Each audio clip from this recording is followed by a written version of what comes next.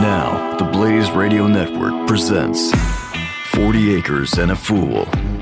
Here's your host, Cam Edwards.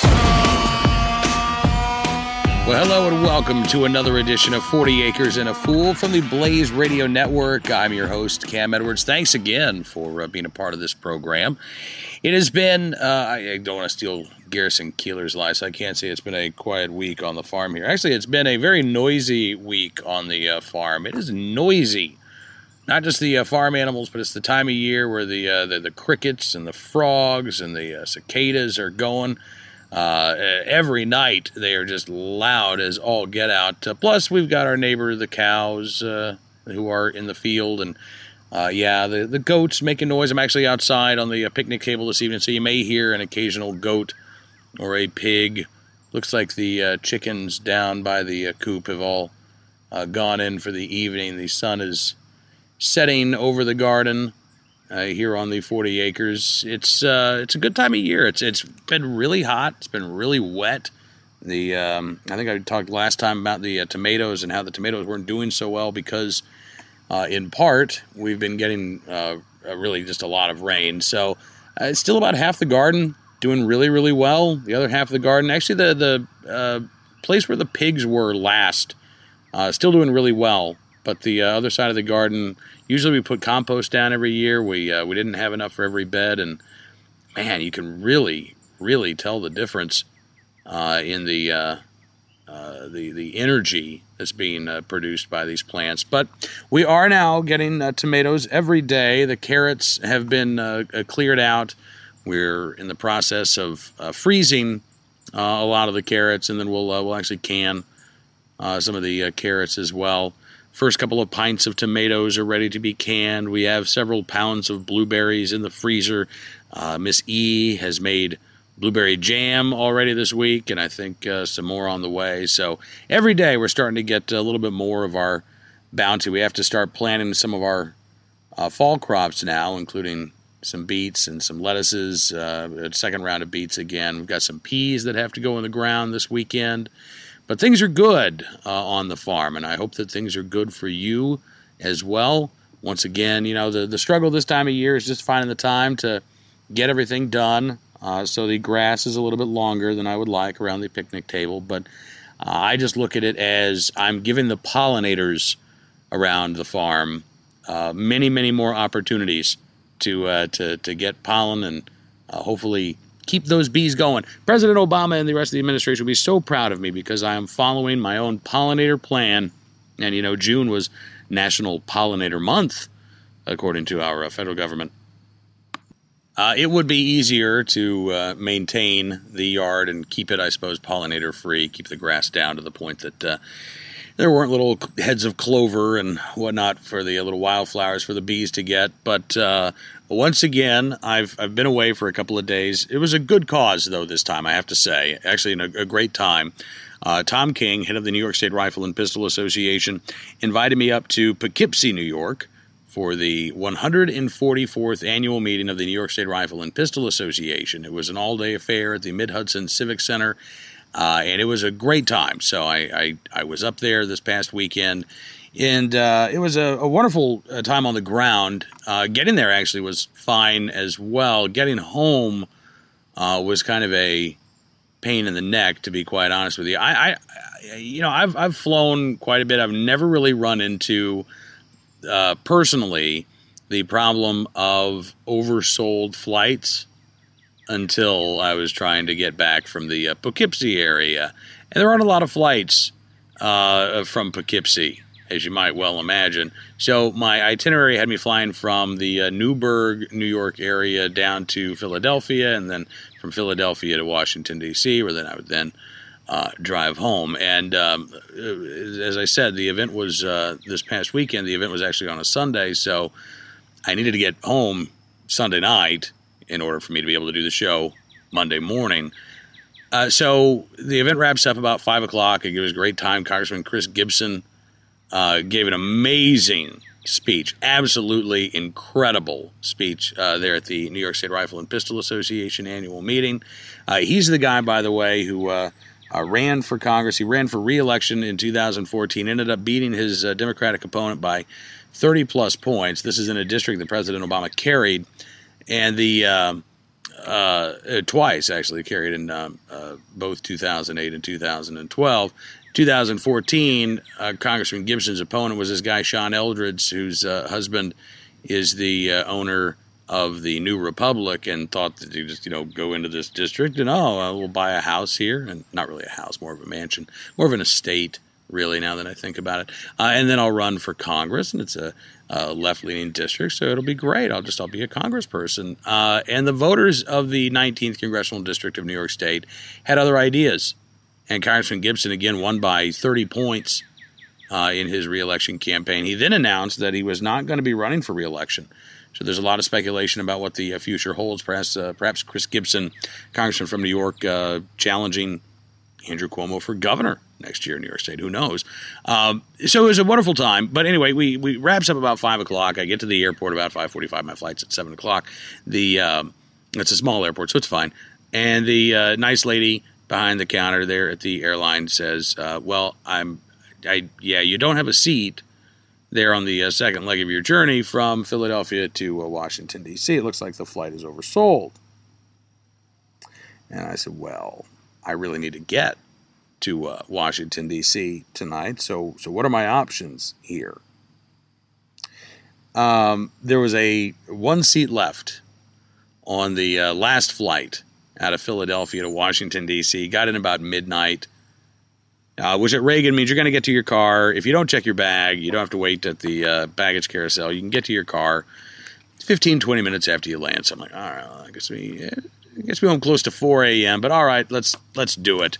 The other option was to rent a car and then just drive back, which I was going to do. I was a possibility. I don't mind. I had to do that a few years ago. Coming back from the national matches at Camp Perry, had a flight from Cleveland to D.C., and it ended up storms coming in. Flight got canceled. Every flight from Chicago was diverted to Cleveland, and my flight got canceled at the same time. So there was this mad rush to the rental car counter, and I made it before everybody. And I was able to rent a car and drive back.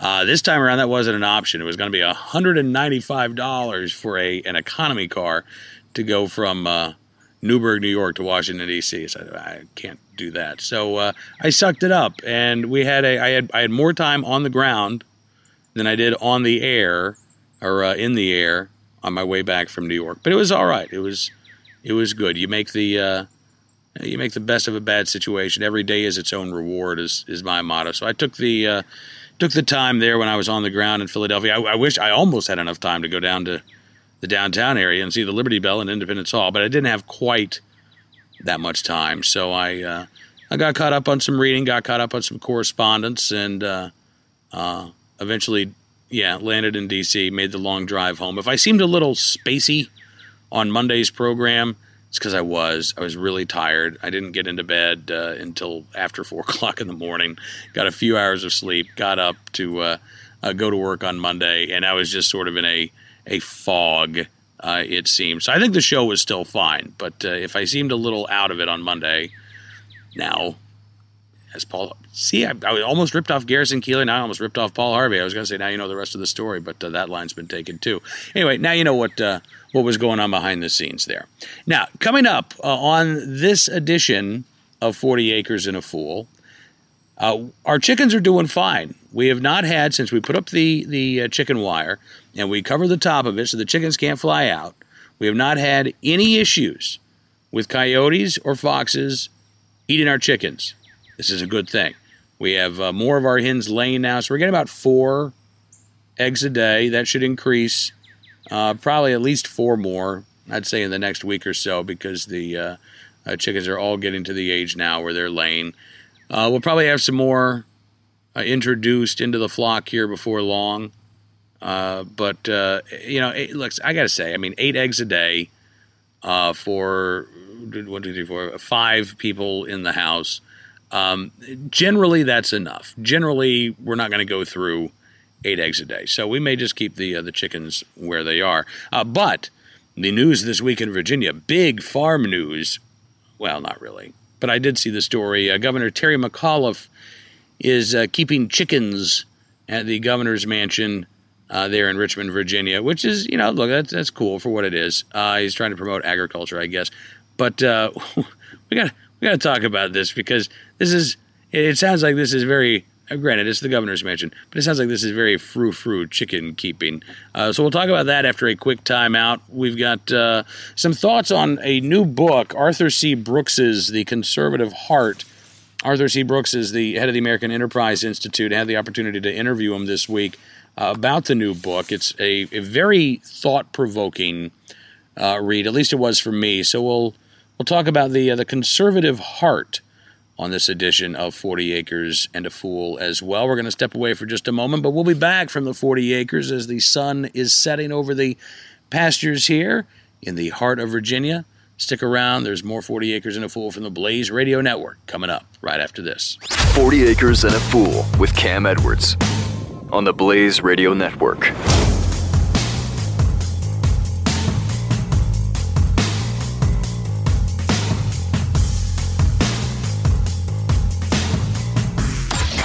Buck Sexton. Somebody's life is going to be at least temporarily, if not permanently, ruined because a bunch of politicians want to seem like they're tough on crime by creating not just a gun-free zone, a water gun-free zone. These sorts of idiotic laws hurt people, and they also compound other idiotic laws such that we are living within the tyranny of endless, stupid laws. Buck Sexton. Weekdays, noon to 2 p.m. Eastern on the Blaze Radio Network. 40 Acres and a Fool with Cam Edwards on the Blaze Radio Network.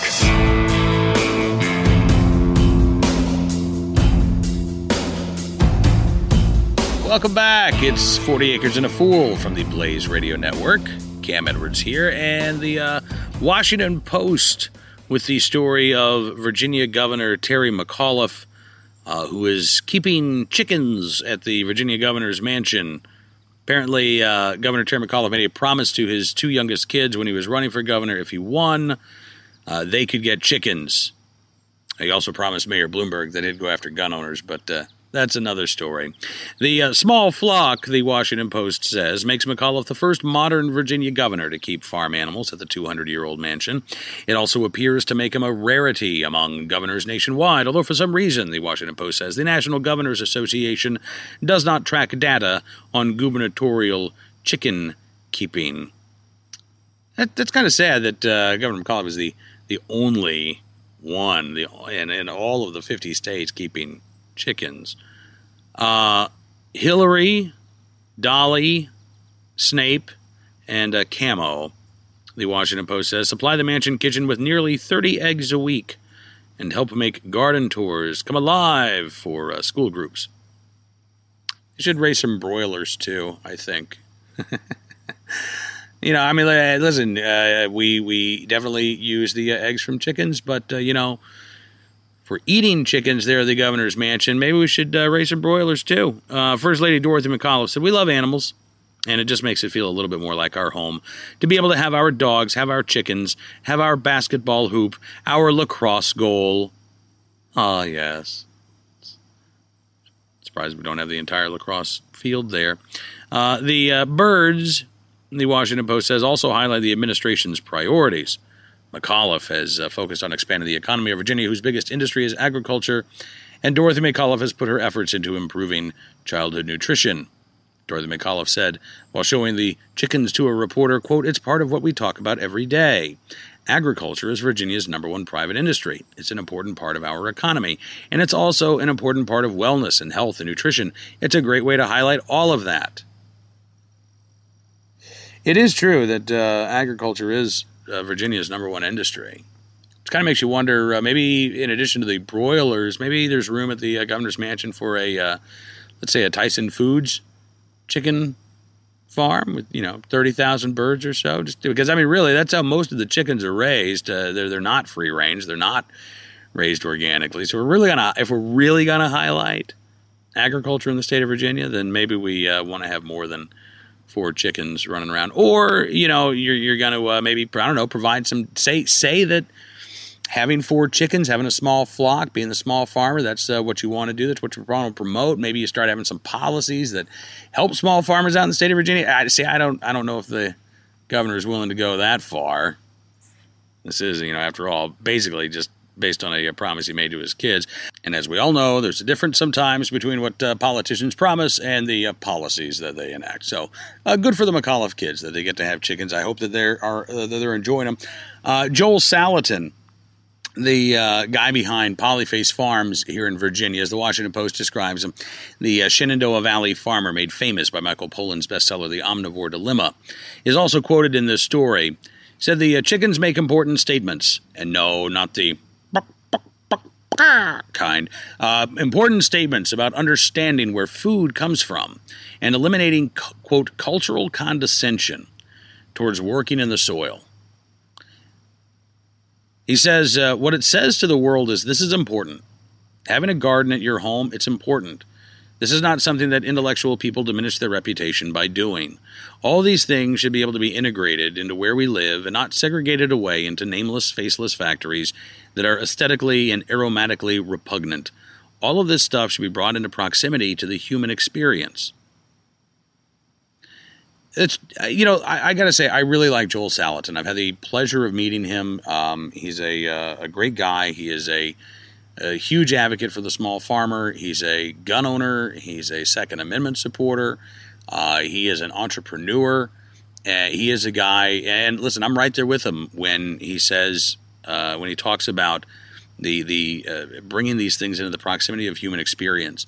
If you eat, it strikes me that what Salatin is talking about here is mindfulness, being mindful of the food that you eat rather than just mindlessly stuffing a burger into your mouth or mindlessly popping a nugget or 5 or 10 into your gullet. Think about where your food comes from. And if you know that egg that you ate for breakfast actually came from your backyard and came from that bird, then you do become a little bit more mindful about the other food that you eat.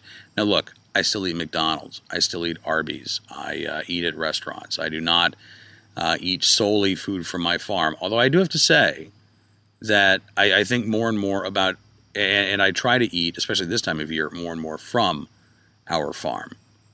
Whether it's goat meat gyros. Tonight was a lovely tomato salad, mozzarella caprese with the farm, the goat's milk mozzarella that Miss E is making.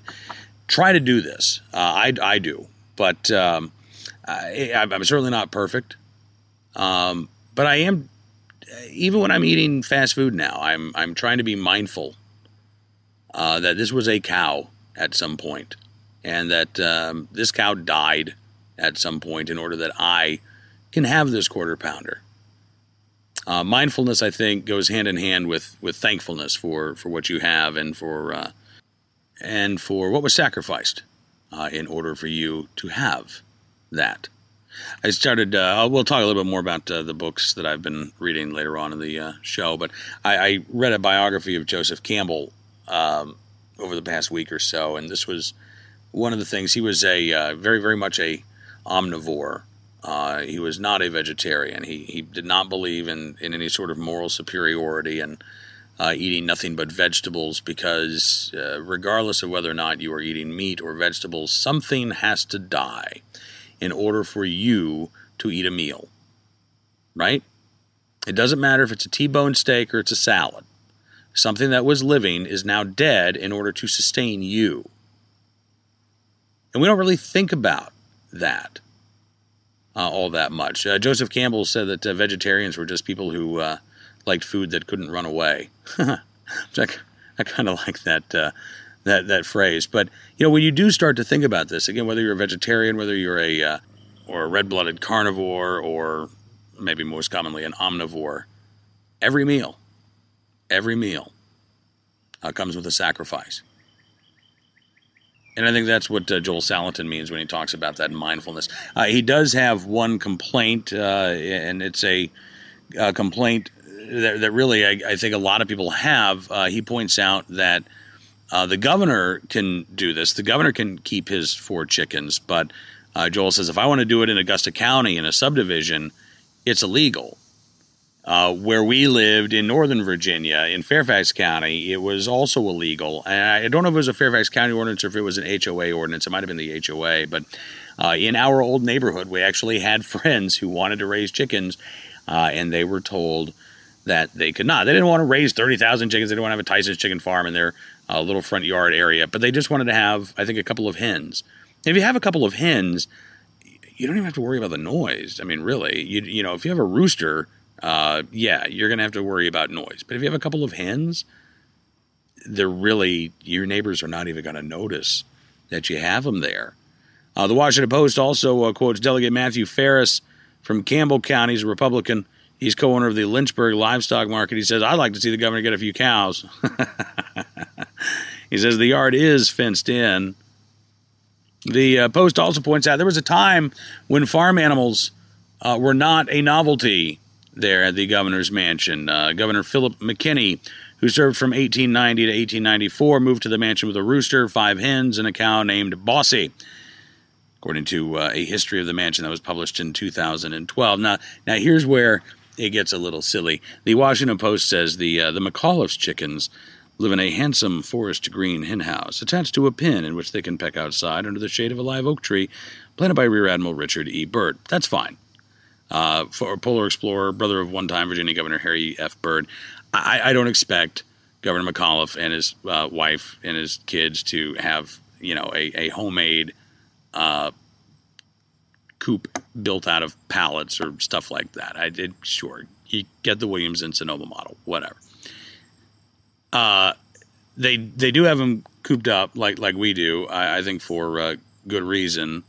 Although Dorothy McAuliffe says it's the Red Hawks that they're worried about, not necessarily the coyotes or foxes there in Richmond, Virginia. 3 of the birds, the Post says, are red Dorkings, which is an ancient breed that the Jamestown settlers brought with them and is also one of perhaps the funniest breeds of bird. Simply to say, what kind is that? Oh, that's my red Dorking. The other is a more modern golden comet, which is meh, not as much fun to say. Taking care of the hens, Dorothy McAuliffe says, is a team effort. She's been helping out along with the mansion chef and the general services crew. Now, here's what I don't get. You got 4 hens. 4. That really isn't that much of a team effort. That's not, you don't need, let's see, Dorothy McAuliffe, the First Lady, the mansion chef, and the general services crew, which would imply at least 4 individuals to take care of 4 hens. It doesn't take 4 people to take care of 4 hens. Really. You you feed them in the morning. You check their food in the afternoon. You make sure that they have water. Check the fences and everything. Now, look, I understand as First Lady, you might be busy. Your schedule might change. You might not be there on a regular basis. I would think that your mansion chef would be able to handle those responsibilities on a daily basis. But no, apparently it doesn't just take a village to raise a child. It takes a village to raise 4 flippin' hens there at the governor's mansion in Richmond, Virginia. The Post does point out that had Ken Cuccinelli won the governor's race, we might have had even more chickens because the former Attorney General has a flock of his own in Northern Virginia. He told the Post in an email, if I'd become governor, I probably would have chickens too. We have 17 right now. That's more than I have at the moment. Wonder how many bacon seeds Ken Cuccinelli has. We need to try to get Cuccinelli on the program. Ken Cuccinelli. I don't know him. I'm not one of those people who could say Cooch. I would love to talk with Ken Cuccinelli, though. He is working on an oyster farm in Virginia. He's doing a lot with agriculture in Virginia. So if he's ever in the Farmville area, we're going to have to try to get the former Attorney General on the program. All right. Well, we don't have any red Dorkings here in the yard, but we do have one farm dork who has much more, 40 acres and a fool, coming up for you right after this from the Blaze Radio Network. You're listening to 40 Acres and a Fool with Cam Edwards on the Blaze Radio Network.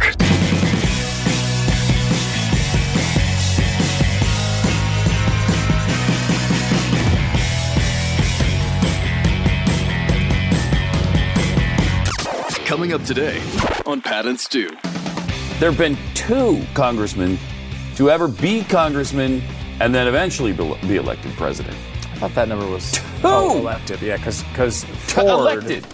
Ford was appointed never elected VP and then never elected. Never elected. Lincoln, right? Lincoln was served in like 10 years before he became president. Pat and Stu, weekdays at 5 p.m. Eastern on the Blaze Radio Network. 40 Acres and a Fool with Cam Edwards returns now on the Blaze Radio Network. Welcome back to 40 Acres and a Fool from the Blaze Radio Network. I'm your host, Cam Edwards. Was talking earlier in the show about, you can hear I don't know if you can hear the cicadas. They just fired up now. The sun is setting. We're still out here at the picnic table. Now the night noises start to begin. I mentioned when I was in Poughkeepsie, Congressman Chris Gibson spoke to the the New York State Rifle and Pistol Association, gave an amazing speech. He is also the sponsor, one of the sponsors of the Young Farmer Success Act of 2015, along with Representative Joe Courtney, Democrat from Connecticut, according to the National Young Farmers Coalition. The bill seeks to address a major crisis facing American agriculture. Not enough young people are becoming farmers.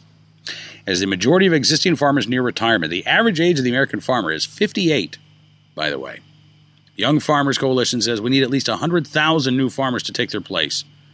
But between 2007 and 2012, the number of young farmers increased by only 1,220.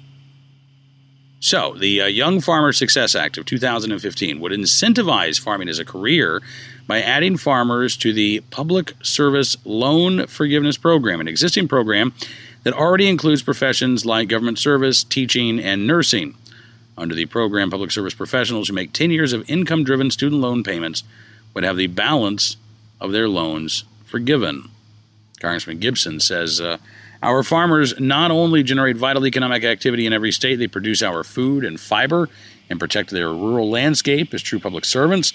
This common-sense legislation makes it far easier for our college graduates to return to the family farm or begin production on land of their own, safeguarding a way of life that sustains our nation.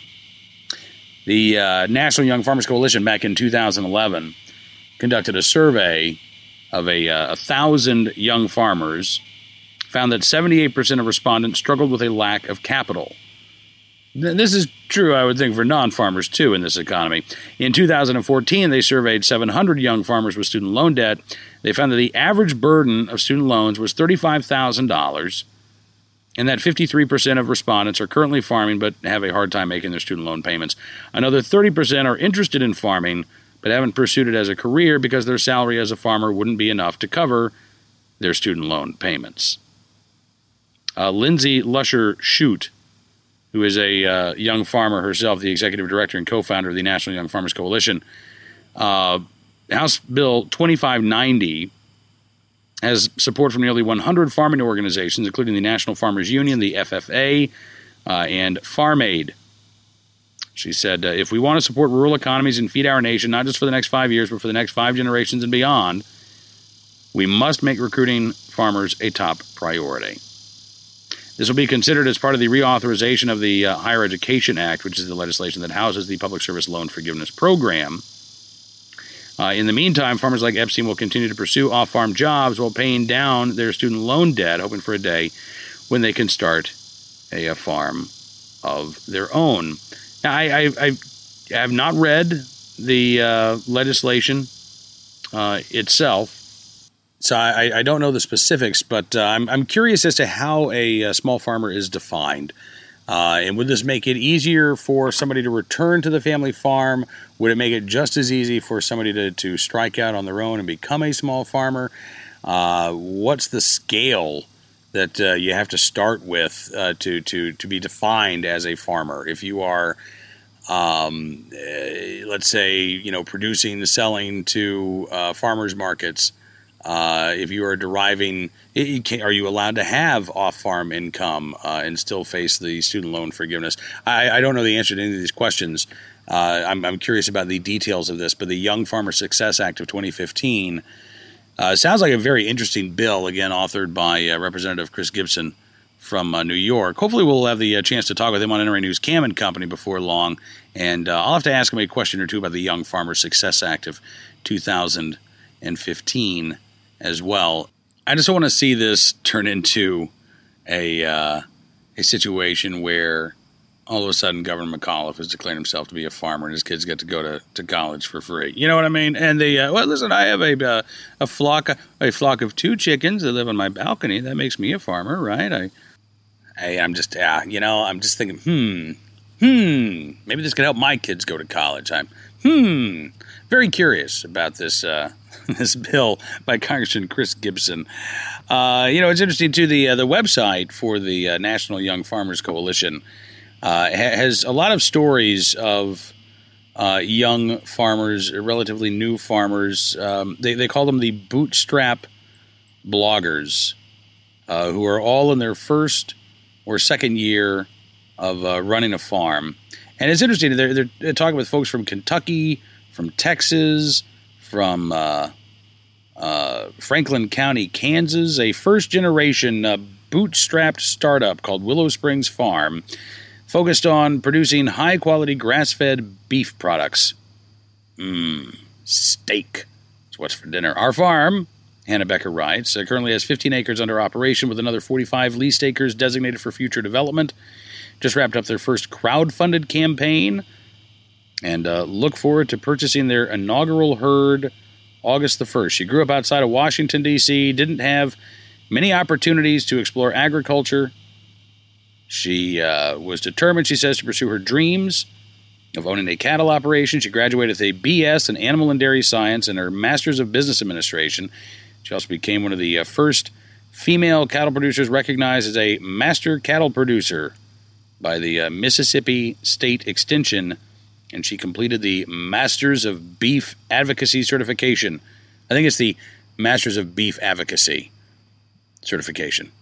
I think it should just be a Masters of Beef certification. She says her objective for Willow Springs Farm to lead the Kansas City area in high-quality beef production by producing enough beef in 2020 to feed 150 community members. As a self-funded farming operation, Willow Springs development requires innovative strategy and determination. Completing her undergrad and graduate school education required the resources of student loans. So she, too, is one of the individuals who is trying to qualify for student loan, wants this bill to qualify for student loan forgiveness. And again, do you need it raises some interesting questions.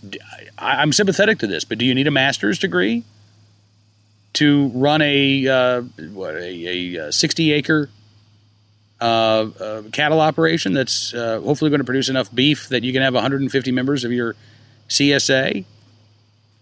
If you graduate with $35,000 or $50,000 in debt, does that get forgiven because you have 15 acres under operation and you are looking forward to purchasing your inaugural herd thanks to your crowdfunded campaign? I'm really curious how this program gets implemented. She writes, the financial constraints of my loan repayment pull money away from would-be farm investments, just thus slowing the growth and scale of her operation. She writes, I believe farming is one of the most noble and needed of all professions. I'm honored to be afforded the opportunity to live out my dreams of producing food for our world. She, too, notes the average age of a U.S. farmer is now 58. Only 6% of U.S. farmers are under the age of 35. She writes, the emergence of new agricultural entities, such as Willow Springs Farm, are necessary to ensure our future food supply. I guess I'm kind of right there in the middle. I'm over the age of 35. I'm, thankfully, far younger than the median age of 58, although I'm getting closer by the day. In fact, I have a birthday coming up here in a couple of weeks, but still won't nearly be anywhere near 58. It's interesting to get these perspectives, and I do want to be sympathetic, and I realize I don't know a whole lot about these issues, so I'm trying very hard not to sound dogmatic and very authoritarian here. I have a lot of questions again about how this program would work. As far as her Indiegogo campaign worked, $1,610 raised out of $15,000 for Willow Springs Farm. It closed on April 29th of this year. So maybe Indiegogo and crowdfunding your herd is not the best way to actually start your farm, which is disappointing because I was thinking maybe I'd just start a crowdfunding campaign for a new chicken coop area where we could have a little nursery with the incubators going. But now I'm thinking probably not the best idea. I look, I wish these folks the best. It is tough, and it is a real concern. I think one of the things that they leave out, unfortunately, is technological progress. And it may very well be that 20, 30 years from now, no, we don't need as many farmers. It may be that 20 or 30 years from now, what we need are technicians and repair people and people who can keep an eye on the robotic machines that are taking care of the vast majority of our large-scale farming needs. I mean, that may be the future. It may not be small family farms. But if we want these small family farms to continue, we do have to try to figure out a way to make it possible and accessible to those who didn't grow up on a small family farm. Those who as this lady in Kansas, grew up watching Gunsmoke, or grew up watching Green Acres, or just grew up going to their grandparents' place or their friend's uncle's farm for the 4th of July. We've got to make sure that those people have that passion, that dedication, and a commitment to farming, again, have that opportunity. And speaking of opportunity, when we come back after a quick time out, we're going to talk about Arthur C. Brooks's brand new book, The Conservative Heart, How to Build a Fairer, Happier, and More Prosperous America. There's a lot of talk about the opportunity gap in this country in Arthur C. Brooks's new book. It's a very thought-provoking read, and we'll talk about it again coming up right after this quick time out here on 40 Acres and a Fool from the Blaze Radio Network. 40 Acres and a Fool with Cam Edwards on the Blaze Radio Network.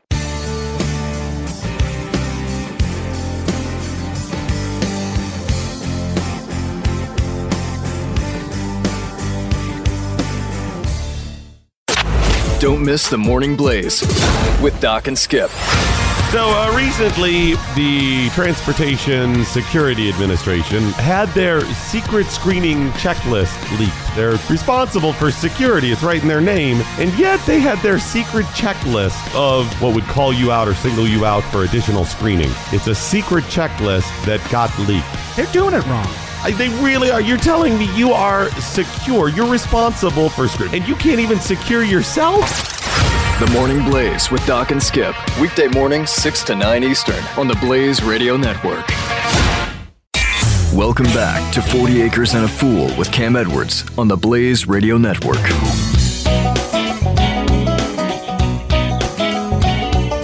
Don't forget you can catch NRA News Cam and Company, sponsored by Nosler, each and every weekday on NRAnews.com, live at 2 p.m. Eastern.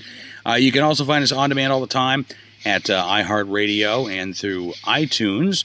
But thank you for tuning in to this edition of 40 Acres and a Fool. It is evening time here on the 40 Acres. As you can probably hear, the night noises are getting louder. I fully expect actually to get an email from the folks at the Blaze Radio saying, listen, we need you to do the show from inside. It's really noisy when you're doing the show out at the picnic table in the evening. So can you just go somewhere where it's a little quieter than your backyard? I gotta say, it's beautiful right now. It is. It's not humid. It's probably 80 degrees or so. You might be able to hear a hog in the background if I shut up for a second. They're settling down for the evening. The sun is set. The fireflies are out. They're just these little incandescent green lights dancing all across the yard and up the driveway into the pasture and in the woods across the driveway. The stars are starting to come out. I can see Venus already. It's a beautiful evening. We've not had too many of these beautiful evenings as of late. It's either been stormy or it's been so flippin' humid that you don't even want to be outside, and you're out there pulling weeds and making sure that the lawn is mowed, and it just feels awful. Tonight it feels absolutely beautiful. So I do apologize for the background noise, but I'm glad that I'm doing my show from out here this evening. You got to find your happiness, which is one of the themes of Arthur C. Brooks's new book, The Conservative Heart: How to Build a Fairer, Happier, and More Prosperous America. Now, I realize that this sounds like the title of the book makes it sound like a book that Kurt Schlichter would hate, right? This is way too caring for Kurt. Not really. Arthur C. Brooks is the head of the American Enterprise Institute. This book is, at the heart, a defense of the free enterprise system. But it is also a defense, I think, of small c conservatism. I had the opportunity to talk with Arthur C. Brooks about the book actually earlier today as I record this podcast. And it was interesting. You get back to the sort of one of the foundational splits that we have, and it doesn't necessarily split right smack dab along the right-left divide, but it is one of the foundational splits that we have in our society today. Those who believe fundamentally and foundationally that this nation was created so that individuals could fulfill their pursuit of happiness, and exercise their life of liberty in that pursuit of happiness, versus those who believe that ultimately the individual, that's not what the state is about. In fact, the state is in conflict with the individual. The state is in charge. The individual must bow and bend to the will of the state. No, that's not what this country was founded on. I mean, again, the words of Thomas Jefferson and the Continental Congress and the committee and everybody who was responsible for the Declaration of Independence, but it really was Jefferson's words, borrowing a little bit from Locke, that we hold these truths to be self-evident, that all men are created equal and are endowed by their Creator with certain unalienable rights. And among these, not all of them, but among these, are the rights of life, liberty, and the pursuit of happiness. We hold these truths to be self-evident, that all men are created equal and are endowed by their Creator with certain unalienable rights, life, liberty, and the pursuit of happiness, and that in order to protect these rights and further these rights, that's why we create government, to ensure that opportunity to pursue our happiness. So if you come to government with the idea that it's there to protect the individual, that the individual, we as individuals, that's why our government is here, as opposed to, well, we're all here just to serve the state, or conversely, that the state is here not to help us, again, achieve that opportunity to pursue our happiness, but it is there to provide for our happiness. It is there to comfort us, to swaddle us, to care for us from cradle to the grave.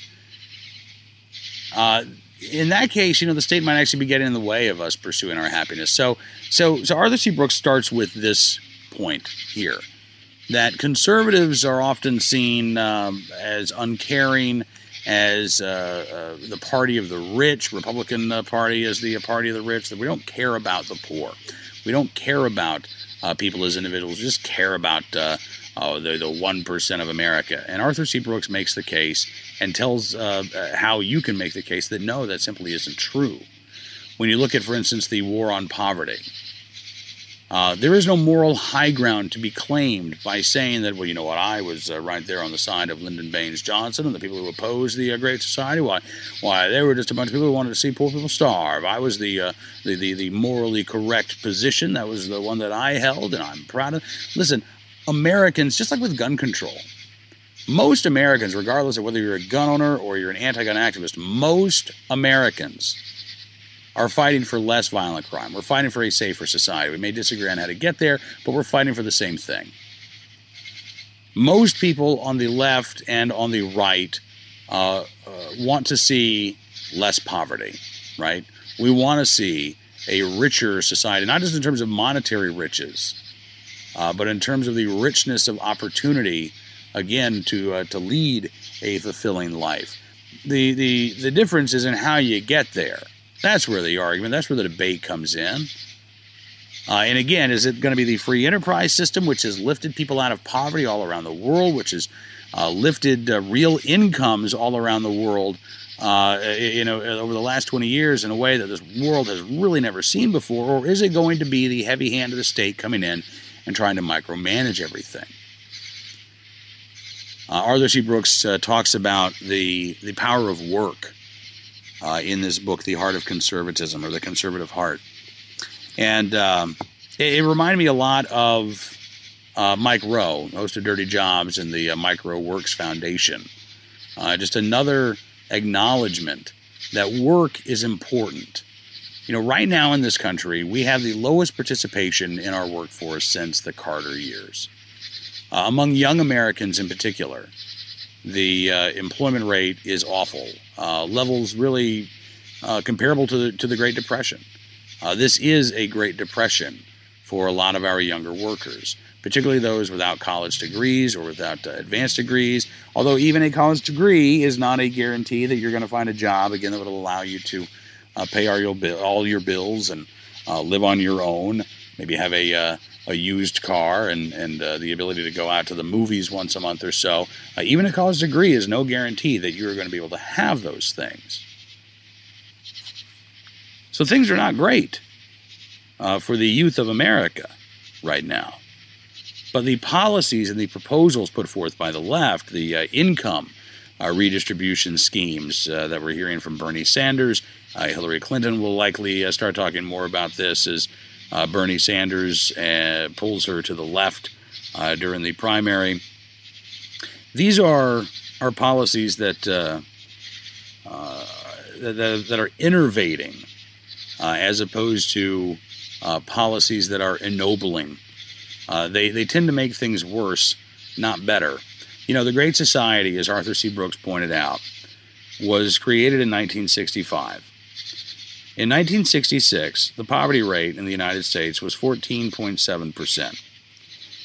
It is now, at I think 2013, the last year for which Arthur C. Brooks had the data, it's now at 14.5%. It's fluctuated. It's been rising over the last 10 years or so. But after 50 years, after trillions of dollars now in spending, Arthur C. Brooks makes the point that we have seen a reduction in the poverty rate of 0.2%. By no standard, by no metric, could that be considered a success. So he points out, though, conservatives haven't really had an answer. I mean, back in the 60s, there really wasn't anybody saying, all right, here's my alternative to the Great Society. Now we're starting to see some alternatives to these types of programs that are, again, innovating as opposed to enabling opportunity. One of the things that he writes about in The Conservative Heart is a program called the Doe Fund in New York, which was created by a guy who would visit Grand Central Station. He would give sandwiches, snacks, candy to people who were homeless there. And there was one Christmas morning where a homeless woman was discovered dead there in the terminal at Grand Central Station, and the founder of the Doe Fund had given her a sandwich the night before. He realized, we have to do more than just feed people a meal. We have to try to change lives. So the Doe Fund starts in Harlem, and they work with men who really are all ex-offenders. They've all done prison time. They get out. They're looking for housing. They're looking for employment. They're looking for something to do, and they can apply to be a part of the Doe program. And they do have to apply. And the Doe program can say, nope, we don't think you're right for the program. Sorry. But if you apply, and if you're accepted into the Doe program, you start to learn everything from budgeting to laundry to, basic life skills, but you also work. And you start with what sounds like a pretty crappy job. You start cleaning streets. You start shoveling snow in the wintertime, cleaning off graffiti on the streets of New York in the spring and in the summer. You push a bucket, you push a mop, and you work an honest day, and you get an honest day's pay. Now, a lot of these guys are able to move up into different activities, different companies. In fact, some of these guys have actually gone on to create their own company, pest control companies, things of that nature. What this work gives them is something that is important for all of us. It is a sense of worth, a sense of value. There's a story that Arthur Brooks quotes in his book about a man, part of the Doe Fund, and he was working for a pest control company. He got a text from his boss as he was talking with Arthur C. Brooks. It was a big project. We need you here right now. And this guy, rather than being put out of, oh, sorry, I got to go do this job, he was so happy. He said, look, I'm needed. And that wasn't always the case. Arthur C. Brooks tells the story of individuals in this program who are being greeted by name as they clean the streets there in Manhattan by people who otherwise wouldn't have given the time of day, but now they're actually acknowledging this individual as an individual. And the work that these men do is so important to their self-worth. Because having a job that is either a meaningful job to you, and listen, here's the thing, Arthur C. Brooks also makes the point that any job can be meaningful. We have this cultural condescension in this country that, it's not a really important job. I mean, you're not on MSNBC or anything, right? You're not working for BuzzFeed or the Huffington Post. So it's whenever it's a manual labor job. So what? So what if it's a manual labor job? So what if it's a fast food job? So what if you're washing cars? It doesn't mean that, A, that's going to be what you're doing forever. B, it doesn't mean that that's not a meaningful job. You have the opportunity, no matter what it is that you're doing, to have an impact on other people's lives every day. Your job can be meaningful to you, even if the rest of the world would say, well, whatever, you're just mopping floors. Let them be condescending. It's probably a sign that they're not really happy with their job. But Arthur C. Brooks reminds us in The Conservative Heart that jobs, any job out there, can have meaning, because any job out there can and is important for the person holding that job. It helps put a roof over their head. It helps put food on their table. It hopefully helps them save a little bit of money from time to time. These are meaningful things. When you can provide for yourself and start to provide for yourself, maybe even provide for others, when you are able to give back after a lifetime of taking, which is the case for a lot of these guys who are ex-offenders, right? They've been taking from people. They've been taking from society. Now this is an opportunity to have a job in which they are giving back. And it really does seem to make a difference. The recidivism rate for those involved in the Doe Fund is a lot lower than it is for the average felon who gets out of prison and begins looking for work. This is one of several examples that Arthur C. Brooks provides in talking particularly about those who are among the poorest in the country, those who have been most affected by the Obama economy of the last 6 years or so. It really is the poorest Americans. They've actually seen not just a stagnation in wages, but a reduction in wages. He talks about the middle class as well, which has seen stagnating wages, and again, policies that can help the middle class, policies that are free market oriented, policies that help government get out of the way, and policies that again demonstrate the caring and the concern that we have for our fellow individual Americans to live that life of freedom and of liberty and to pursue their happiness. So if you're looking for more summer reading, Be sure to check out The Conservative Heart, How to Build a Fairer, Happier, and More Prosperous America by Arthur C. Brooks, the head of the American Enterprise Institute. As I said, it's very thought-provoking, very, very interesting, and I would think well worth your time. Hopefully this was well worth your time as well. We do need to take take a moment to say goodbye here as the sun has now set. I'm sitting out here in the pitch darkness, and I can start to feel the bug bites rising on the back of my hand. So it's probably time to say farewell, at least for a week or so. Thanks again for being a part of this edition of 40 Acres and a Fool, presented by the Blaze Radio Network. Until we talk again, be safe, have fun, live a little, learn a lot, and we'll talk to you here soon on another edition of 40 Acres and a Fool. 40 Acres and a Fool with Cam Edwards on the Blaze Radio Network.